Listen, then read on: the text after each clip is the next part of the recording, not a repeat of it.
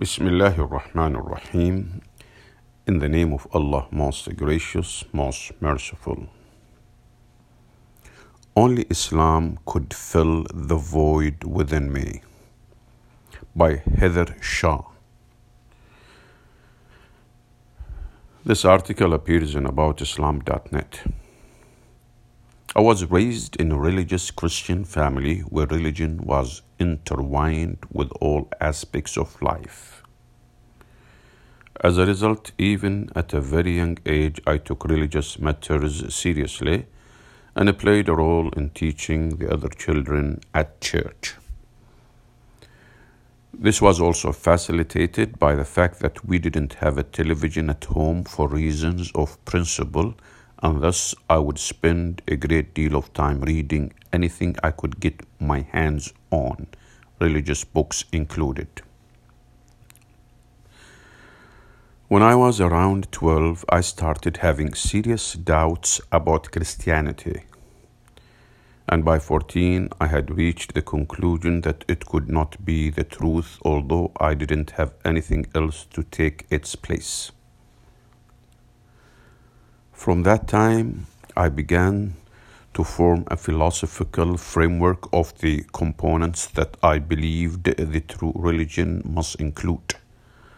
Among the most important elements of this framework were that it must be the first religion known to man, it must be textually coherent, i.e., not contradictory within its own text, it must be factually correct, it must be in harmony with the logical principles that govern normal human behavior. And most importantly, it should call to belief in one God. As I researched what I believed to be the oldest religions, I found many that were polytheistic and none which met the framework I had set. Of course, at that time, I didn't even think to look into Islam due to my misconception that it is a new religion that was born after Christianity.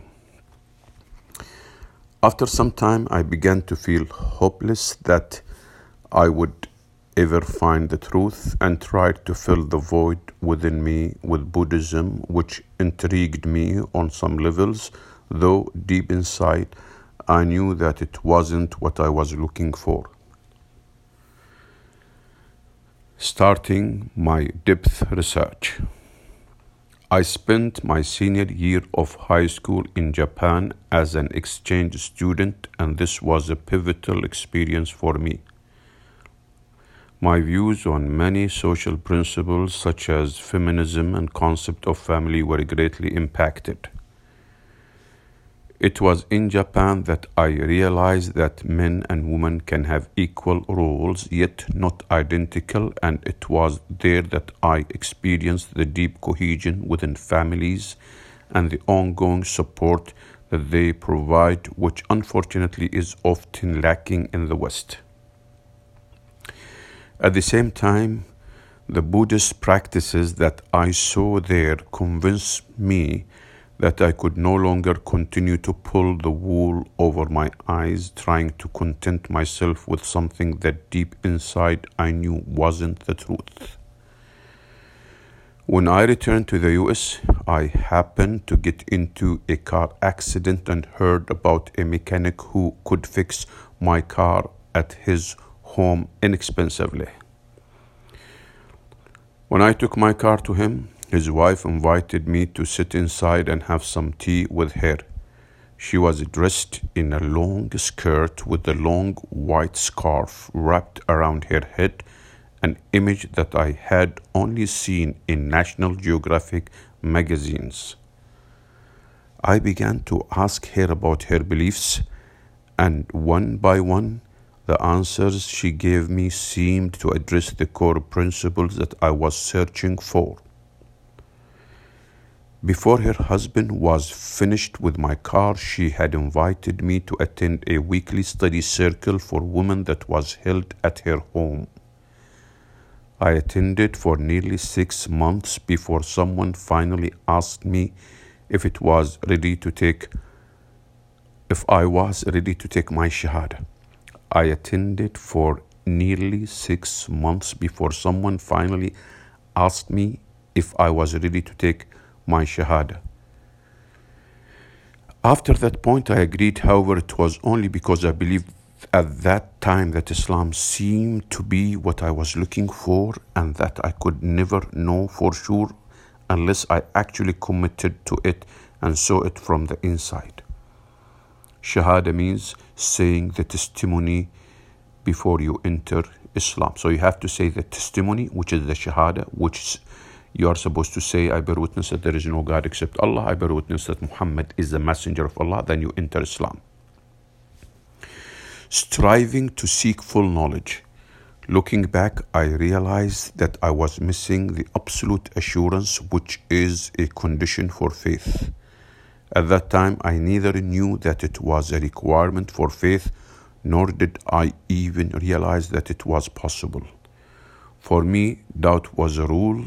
Even the most demonstrable scientific laws could be subject to doubt, so how much more for something that required me to believe in the unseen? So how much more for something that required me to believe in the unseen? While I cannot say that I was actually Muslim at that time, it was a beginning for me, a beginning from which I began to learn and grow with a great number of growing pains along the way. It seemed like no sooner had I learned something that someone else would come along and tell me the opposite. At the masjid, the mosque, the Arab sisters had their circle in Arabic and the Pakistanis in Urdu, but none took the initiative to teach anything in English. So although I was the newest to Islam, I began to try to prepare lessons, in the course of which I learned a great deal. Learning without a teacher to guide the student, however, is not without its perils. After several years, I had begun to study fiqh, jurisprudence in Islam, the sciences of the Quran, and aqidah, which means the belief, when I arrived at a perplexing point for me related to an issue involving all three, which at that time seemed to me to be an issue of contradictory texts and teachings. I consulted some sheikhs in the US, all of whom were not able to resolve the issue to my satisfaction, causing me a great deal of frustration. While the thought did occur to me to leave Islam, instead I decided to put the issue on hold until I had better resources to research it in depth. Nearly a year later, I woke up one morning to find all of my joints swollen and aching. My condition deteriorated and I began having serious memory problems.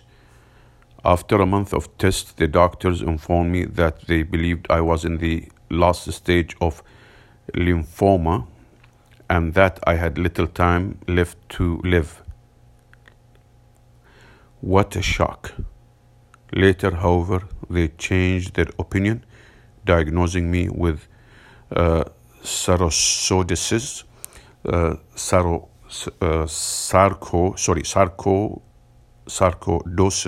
chronic disease that can affect a number of organs in the body.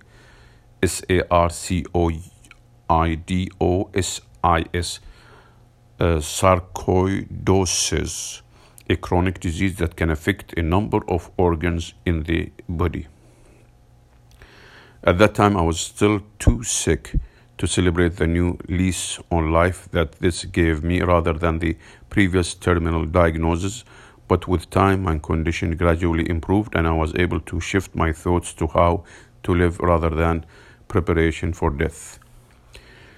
As I gradually became better, I decided that I could no longer afford to put off addressing the issue that had caused me doubts regarding Islam. I decided that the only way to deal with it would be for me to learn Arabic and research for myself rather than depending on others to translate the text for me. I consulted with other students who had studied in Morocco and Syria, and with people who had lived in Egypt and the Gulf, and finally I decided that Egypt would be the best for me. Alhamdulillah, praise be to Allah. About Heather Shaw. Heather Shah is an American convert to Islam. Currently, she resides in Egypt, where she is a professional translator and part-time teacher of Islamic and Arabic studies. She obtained her BA in Arabic language and Islamic studies from Al-Azhar University. The books she has translated include works on Islamic family law, tolerance in Islam, Hadith, Islamic jurisprudence, and Quranic exegesis. Alhamdulillah.